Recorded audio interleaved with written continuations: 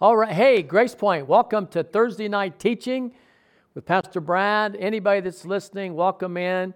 We had kind of a mix-up in our recording, so I wasn't sure the last couple what I had spoken or not. So now I know this stuff's new material we're going into. So we're going to pick up in Matthew 15, verse 21. And Father, I do pray that you open our hearts and our minds, give us a spirit of understanding and wisdom and revelation. Open our ears, Lord, to hear the word. Open our hearts, Father, to the voice of the Spirit. And help me communicate, God. I really want to get this stuff so powerful. In Jesus' name, amen. Okay, we've been talking about the heart. We've been talking about righteousness, the righteousness of faith, being righteous, being found in the righteousness of God, that it's a heart issue, and that things that come out of our heart are what defile us, or actually it's what saves us. The confession of our mouth that Jesus is Lord. So what we put in our heart is very important. And how we process the world through the Word of God is very important. And we're going to move on now, and we're going to meet a Canaanite woman and Jesus' interaction with her in verse 21. Then Jesus went out from there and departed and came to the region of Tyre and Sidon. I believe that's a Gentile area. And behold, a woman of Canaan came from that region and cried out, saying, "Have mercy on me, O Lord, Son of David. My daughter is severely demon-possessed." Okay, I want to cover a few things here. This woman is a Gentile, and she's from this area. She's a Canaanite.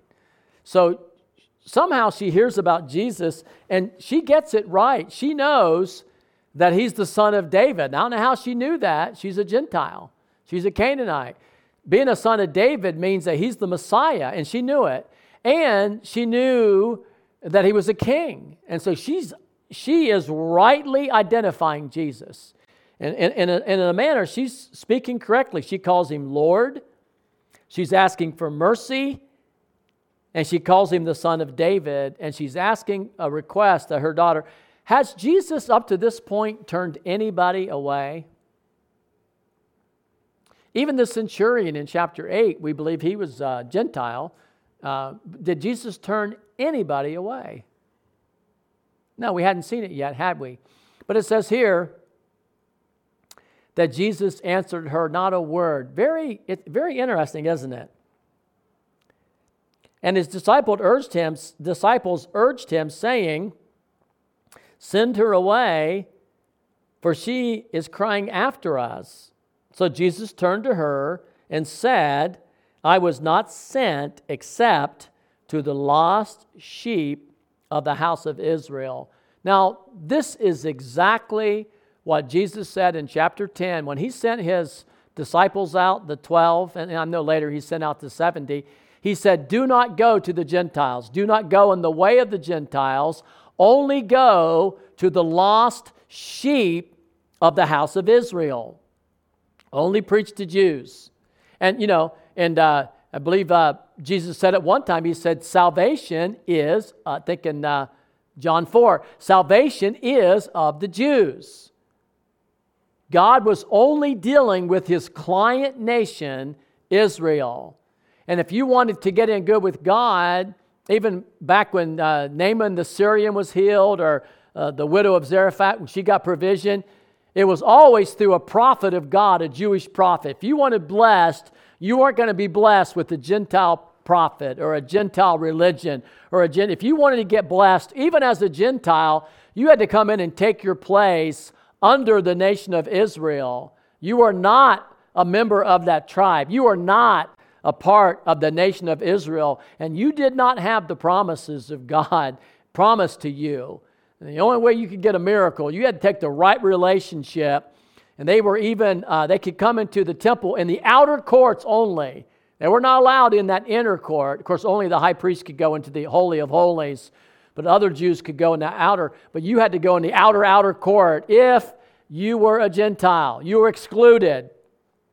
So Jesus said to her, "I was only sent to the lost sheep of the house of Israel." Flip over to Romans chapter 15.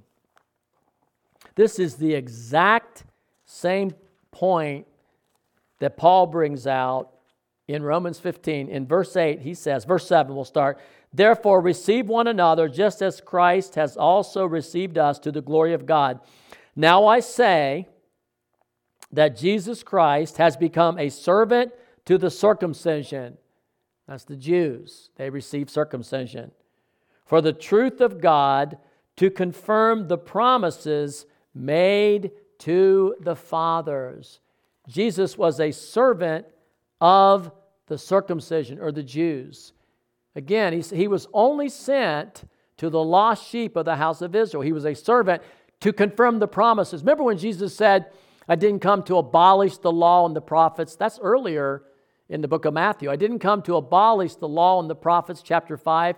I came to fulfill them. And that's exactly what he did. He came as a servant to confirm or fulfill the promises of the law and the prophets to the Jews. And he did that. Flip over to Galatians chapter 4. So a lot of folks don't understand. There's the old covenant, and that was God's client nation, the Jews. The Gentiles were excluded. They were going to be included, but they were excluded from the covenants of promise that God gave to the fathers. In Galatians 4:4, Paul says that when the fullness of time had come, God sent forth his Son, born of a woman, born under the law, to redeem those who were under the law, that we might receive the adoption of sons to the circumcision. Jesus was actually born under the law. Jesus never broke the law. Even the turtle dove that was offered was in keeping with the poor family when he was born. It was a turtle dove because he was poor. He obeyed the law from the beginning of his birth until the time he died and rose from the dead. And he fulfilled it. And after it was fulfilled, it was laid aside. It really wasn't abolished, and it was fulfilled and laid aside. He fulfilled it. And that's why Paul says all the promises of God are yes and amen in Christ, because he inherited all the promises that were made to the Jews. Romans 15:8, he confirmed the promises made to the fathers. So Gentiles were excluded. Now listen. So she came and worshiped him, saying, Lord, help me.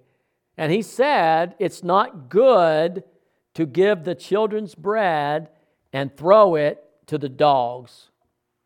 So he's telling her again, healing, freedom from demons, it belongs to the children. Who are the children? Well, during the time of the Gospels, the Gospels actually were under the Old Covenant, it was only the Jews. The Gentiles, if they got blessed at all, they had to take a subservient role, but they were not included in the covenants of promise. I want to prove this to you. Flip over to Ephesians chapter 2. This is powerful. Verse 11 says, therefore remember that you, Gentiles in the flesh, who are called uncircumcision by those who are called circumcision, made in the flesh, that at one time or that time you were without Christ, being aliens from the commonwealth of Israel and strangers from the covenants of promise. Remember, he confirmed the promises made to the fathers. Strangers of the promises, having no hope and without God in the world. But now in Christ, you who were once far away have been brought near. I want to make sure, I don't want to read it all. Well, I could read more. So you see, they were excluded from all of these promises that he made to the Jewish people. They were not included in this. And so that's why Jesus isn't talking to her, and that's why he's ignoring her, and that's why he sends her away. So she worships him, and he tells her, hey, this stuff belongs to the children. This healing bread belongs to the children. And she said, yes, Lord, but even the dogs eat crumbs from the table. Dogs were people outside of the covenant. It was the derogatory term that Jews used for Gentiles. They were dogs. They also called them swine. They were outside of the covenant of God. So this woman further humbles herself and says, I know it's true. I don't have any right to receive a healing. I'm not a daughter. I'm not a son. I am a dog. But even dogs get crumbs. So she goes back and she's asking for mercy. Now, I want to talk about that mercy, but I don't have time to talk about it right now. And so he looks at her and he says, "O woman, let it be as you desire."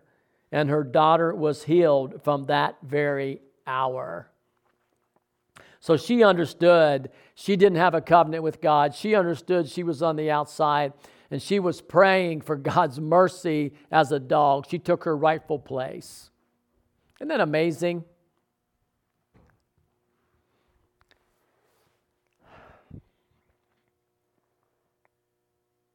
I don't know if I can open up the rest. Okay, I'll just touch on this. I want to look at the mercy of God. And I want to talk about the mercy of God. Now, even though Jesus treated her this way, he was very kind to her.